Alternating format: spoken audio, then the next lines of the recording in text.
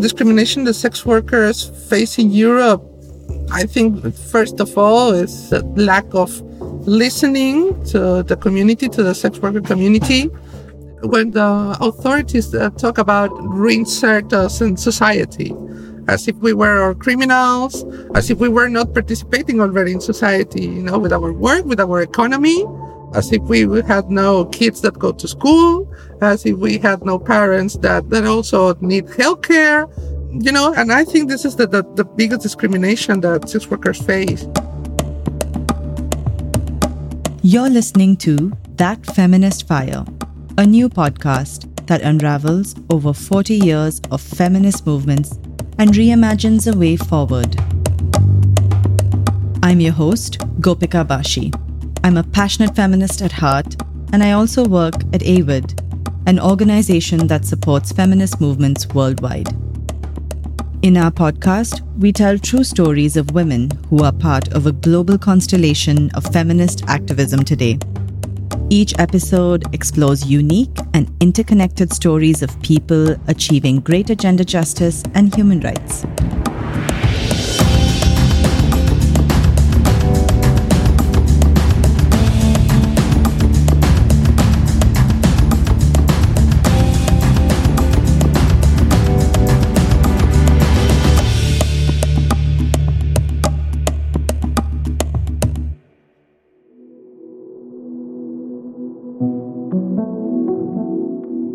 On this episode, we'll hear from two remarkable activists working to advance sex worker rights in Southeast Asia and Europe.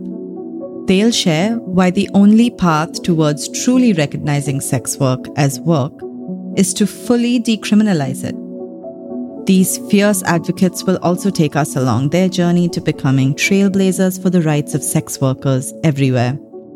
I went to school for 9 years in a Catholic school, with the Benedictines. That's Sabrina Sanchez, a sex worker based in Europe. In the 80s, Sabrina was born into a struggling middle-class family in Mexico City. My parents said they worked in the auto industry, kind of okay jobs, so they worked a lot. I remember mostly my mother.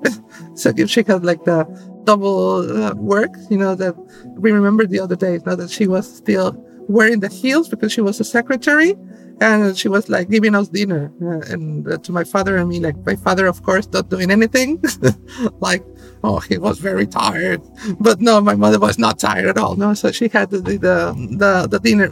We know how it was, and of course, inside I've always had this feeling of not belonging, of what's going on with me. My trans condition at that moment was not obvious. I felt was something different, but you still don't know because nobody in school talks about it. There's nothing, and when you know about how people refer to trans people, to trans women in India in particular, where you don't come out publicly too loudly about it. No, in fact, that you want to hide it until you can't. Sabrina would also often hear demeaning comments about sex workers. So when we were driving at night in the city, and when you pass with your family and you see the sex work zones, and I was like, Mommy, where are those ladies doing there? So, and of course, then you realize that it's like the worst that someone can be. And following this, the stigma that society still puts in certain bodies. When I grew up, I learned who I am, and I realized who I am, and that transition from that gender identity, gender expression started in my side. I also had my own horror stigma. Sabrina was around 21 when she began her transition. She was in college studying communications. When I came up as trans, then my parents were divorced, and I was living with my mom. And then her reaction, contrary to the rest of the people, was like, okay, now you need to study more. Now you need to have these tools, the academic tools that you can have in order to have more elements outside, now that you're going to be like more discriminated against. And she supported me through going to college. And of course, but the horse stigma was still there, this whorephobia. And it was like, no, I'm not going to be the typical trans, that it's a sex worker, because I've got to study a lot. Sabrina's grades improved and she graduated, expecting to find a good job. Then life and reality hits you in the face when you are out of the certain standards that for people can be far from the ideal, maybe employee, the ideal co-worker, whatever. And then you're realizing that it's really difficult to get a job. When you get an interview, a work interview, you do everything, you do all the process, and the usual thing that happens is like, okay, welcome. It's you can bring us your legal documents. We're going to start with the thing, blah blah blah. Yeah, the moment of the documents, there's like, oh, well, don't worry. We will call you. We haven't finished the process yet. We're still interviewing people. So, and then, well, little by little, it's difficult to get into a job. Sabrina migrated to Spain when she was 25. She hoped to find better job opportunities. But once again, she faced discrimination while applying for jobs. And this time, not only as a trans woman, but as an immigrant. Definitely, that was the moment when my whorephobia just went away and said, like, okay, it's not a big deal for me, like doing sex with strangers. I've done it for free in parties or whatever when I'm going out. And my thought was that, and so like, okay, let's use this to survive. And after coming here and experiencing the last close to 20 years, in your experience, what is some of the kind of discrimination that sex workers in Europe face? Well, first of all, the discrimination that sex workers face in Europe, I think, first of all, is a lack of listening to the community, to the sex worker community. When the authorities talk about reinsert us in society, as if we were criminals, as if we were not participating already in society, with our work, with our economy, as if we had no kids that go to school, as if we had no parents that also need healthcare, and I think this is the biggest discrimination that sex workers face, this lack of humanity. And after that, well, they can come many more, since lack of access to housing, a lack of chance to regularize your migration status through the work, for example, like in on any other jobs. Also, lack of access to quality healthcare. Sometimes sex workers have to hide their works, mostly when they are in a gynecological studies, to not being discriminated by the faculty. But that is something that also happens. So, well, this is, this all are layers of discrimination adding, but it's basically, this lack of a human size and listening to what we really want, what we are demanding, and the solutions that we sex workers can help to provide. And for example, in the fields of trafficking, that it's something that it's always very insistent with us, as if our work was the only reason or the only one where everybody's trafficked, and like it's not existing like in any other sector. So even that, that we can be helping dealing with that, because we are in the terrain, and sometimes not even that is taken in consideration by the governments and authorities. Soon after Sabrina began engaging in sex work, she started having conversations with other sex workers about the hardships they were experiencing. I shared space or virtual space with other colleagues. We worked together in a forum, and basically it was more like a client forum, but we had like our space also. And then we started to change. Well, that what's around the stigma we're talking about, around the problems that we have, working like that sometimes can be very lonely or isolating.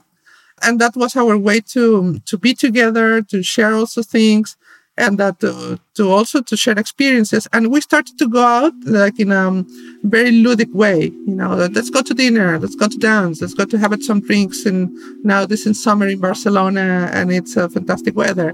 So we started to know each other, also to work together, and then realizing that we needed to get together and fight against the multiple injustices that were, that happened on a daily basis, from neighbors that don't want to do your work and call the police on you, until, everyday abuses. Sabrina's colleagues formed APROSEX, an organization focused on normalizing sex work and defending the rights of sex workers. Then I joined later also because of our personal situation. I said, I'm going to be open about it, and then I'm not going to hide that I'm a sex worker anymore. And if I have to become public, become public. We have to do it because there's no people that show a face, that show that, always to the media representation, always like hiding the face and then with a modified voice that is more terrorific. Maybe it's time that, and I open about it, and just, I did what I felt that I could do. That was my part in the bigger struggle. After joining APROSEX, Sabrina co-founded OTRAS, the first unionized sex worker organization in Spain. Today, she works as a coordinator for the European Sex Workers' Rights Alliance. Sabrina continues to advocate for sex workers to be treated as any other worker. We entered in sex work because we had some of us, we didn't have any other choice to survive.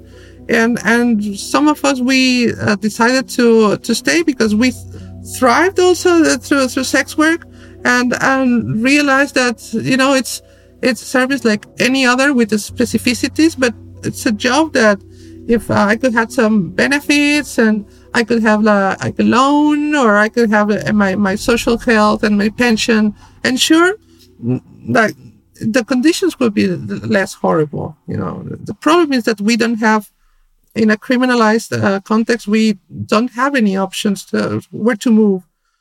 Just like Sabrina, KT Win resorted to sex work out of necessity.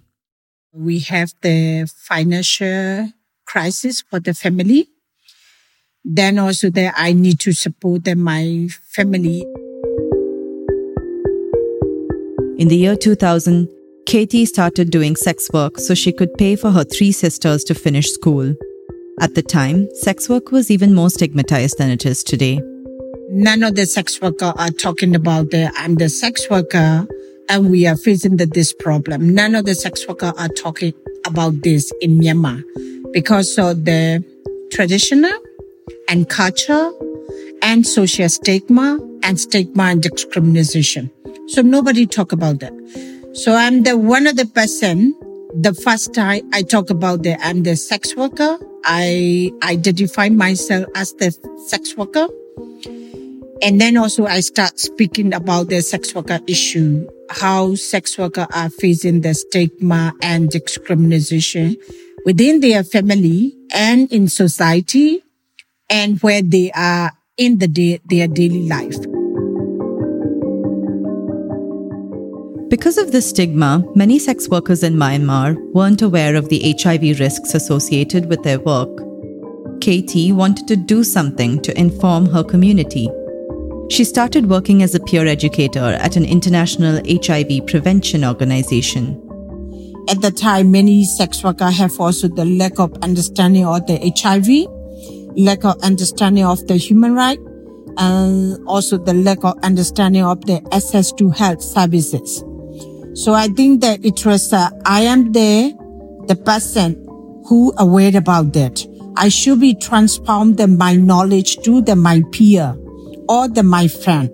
So that's why when I was even working in the nightclub, I talk with my colleague and I talk with my friend and I talk with my peer about the HIV and also the understanding about the access to health services. But Katie faced discrimination, even within the organization she was working for. I got promotion to be the interpersonal communicator. I was one of the first sex worker who got promoted to this position in the international organization. So who are the senior or me? They are non-sex worker and they are educated people and treat me that I am sex worker. I should not be deserved for this position. I should not get this position with equal with them. So that was how I got discriminated by my college. And they even say me that they don't want to see my face.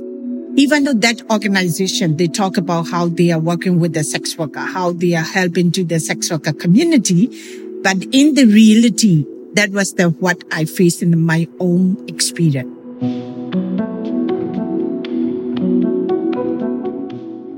In an effort to create an organization inclusive of sex workers, Katie founded the AIDS Myanmar Association in 2007. AMA provides health services and paralegal support to sex workers, and it's Myanmar's only 100% sex worker-led network. Katie takes pride in their bottom-up approach. So everything what happening in the country level, in the grassroots community, we need to have the connection with the regional network and the global network. Because most of the policy came from, let's say, from UN. It came from the top down. The UN headquarters made the decision and then they come into the country, regional and the national level. But for us is that we go to the bottom up approach. So from the grassroots level knowledge, we go to the regional and then we push to the global network to be there, represent on behalf of the local network, local community, regional network to the global message. That's how we want to see the change. One of the ways in which AMA is connected with the international community is through AWID. In 2012, Katie attended one of their conferences in Istanbul. I was presenting about the economic empowerment of the sex worker. Honestly, I was nervous. Over 2,000 participants of AWID are feminists, and we are the only 28 sex workers are there. I was quite nervous. However, I did it with my experience, my passion, and my belief on the sex worker, and also how my community are doing for their daily life. With that knowledge, I presented to the feminist movement to be there how they have to accept their sex work is what. After that first encounter, AMA received a seed grant from AWID. At the time, Katie's organization only had 2 staff members. They've now grown to 64 members and continue to work on HIV prevention, gender-based violence, and access to justice for sex workers. Katie eventually joined AWID as a board member. I was so excited as my background is sex worker and also I was coming from the HIV prevention, not about the woman right or also not about the political background. But I was the good learner. I will say that I'm the good learner. And then so I learned from the other board member how they are working on and how I can work on the sex worker movement to carry those experience. So this was also make me to involve the women rights movement and what knowledge I gained as being the AWID board member. And also some of the experience I can also apply to the sex worker movement. And I stay connecting with the AWID. And even though after I finished the board member, I stay connecting with AWID and I stay working with the women rights movement in the region and in the country level also as much as I can. So that was my involvement with the AWID. Katie is now the regional coordinator of the Asia Pacific Network of Sex Workers. As someone working both internationally and at the grassroots level, I was curious to hear what Katie had to say about the changes sex workers need to see. I think that for the sex worker is the full decriminalization of sex work. it will be change everything. When decriminalize the sex work, and it will be everything is the normal. Sex worker can access the health services without stigma and discrimination. Sex worker can access the justice, and they will not face any social stigma.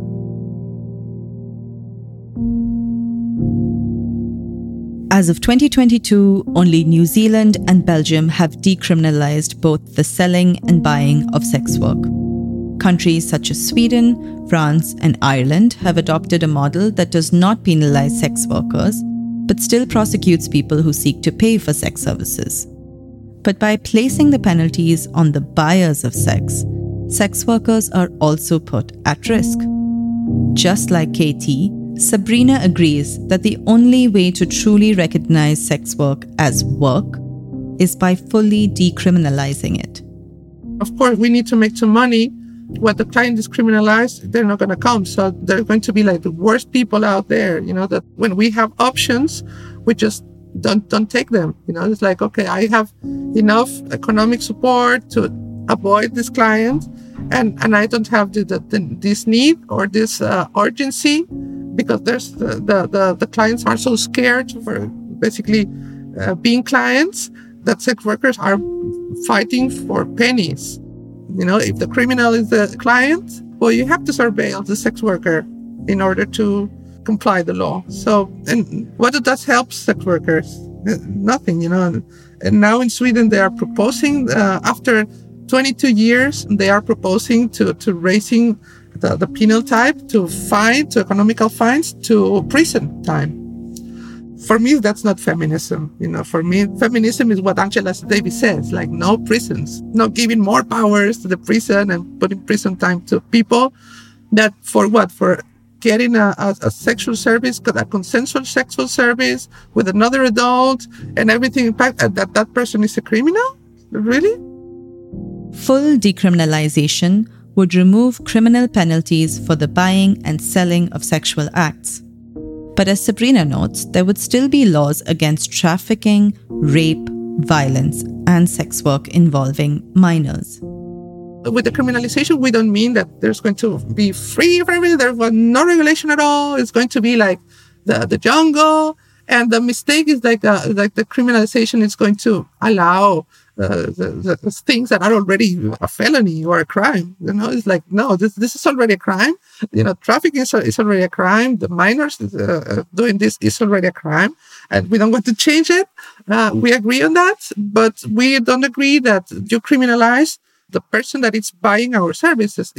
Because why they don't come up with that situation in, for example, when we buy strawberries. So we know that in Spain, there has been cases of trafficking, of really bad job conditions and almost like slavery cases in the fields where they pick up the strawberries. But no one says like, no, we're going to find every person that goes to a supermarket and buys strawberries.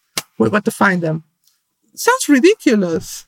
The same thing. So what we want is like that any aspect of the commercial transaction of the agreement between adults, that we don't want that any part of those are criminalized. What advocates like Sabrina envision is far from what's happening in most parts of the world. With women making up about 80% of all sex workers, many are left unprotected and vulnerable to abuse. And although some countries like Belgium are starting to recognize the rights of sex workers, many others seem to be taking a step back. What do you see as the biggest challenge in your activism?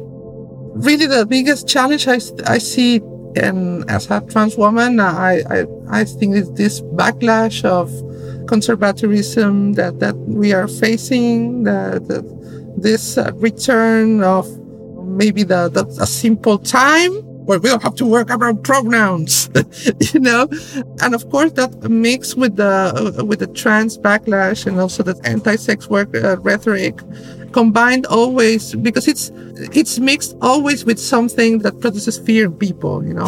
sex work, so trafficking and child sex trafficking, things that yes happen, of course happen. The things, the horrible things that happen, but it's not the commonality. There are the extreme cases, and those three extreme cases happen because the way you treat sex workers and the way the is regulated or is criminalized. So it's not the work itself or the act itself that it's violent or harmful or whatever. It's like the way we treat it and the way we deal it. Given your own success and the power in sort of uniting sex workers and doing that sort of work, what are you excited about? What is exciting you about sex worker activism today?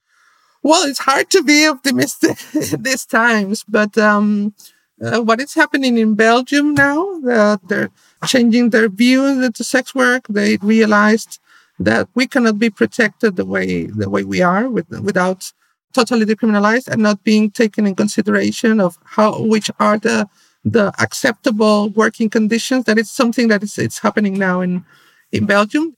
So that's also give me some hope. The vast majority of people kind of understand that we are part of the society, that we need to have somehow regulations, somehow protections like everybody else. Like we're not asking anything different like everybody else already has or just achieved like 100 years ago, and we are still trying to achieve. Hearing from Sabrina and Katie definitely ignited my feminist fire, and I hope that it did the same for you. If you enjoyed this episode, please don't forget to subscribe to That Feminist Fire so you don't miss out on any new episodes. Please also rate and leave us a review wherever you get your podcasts.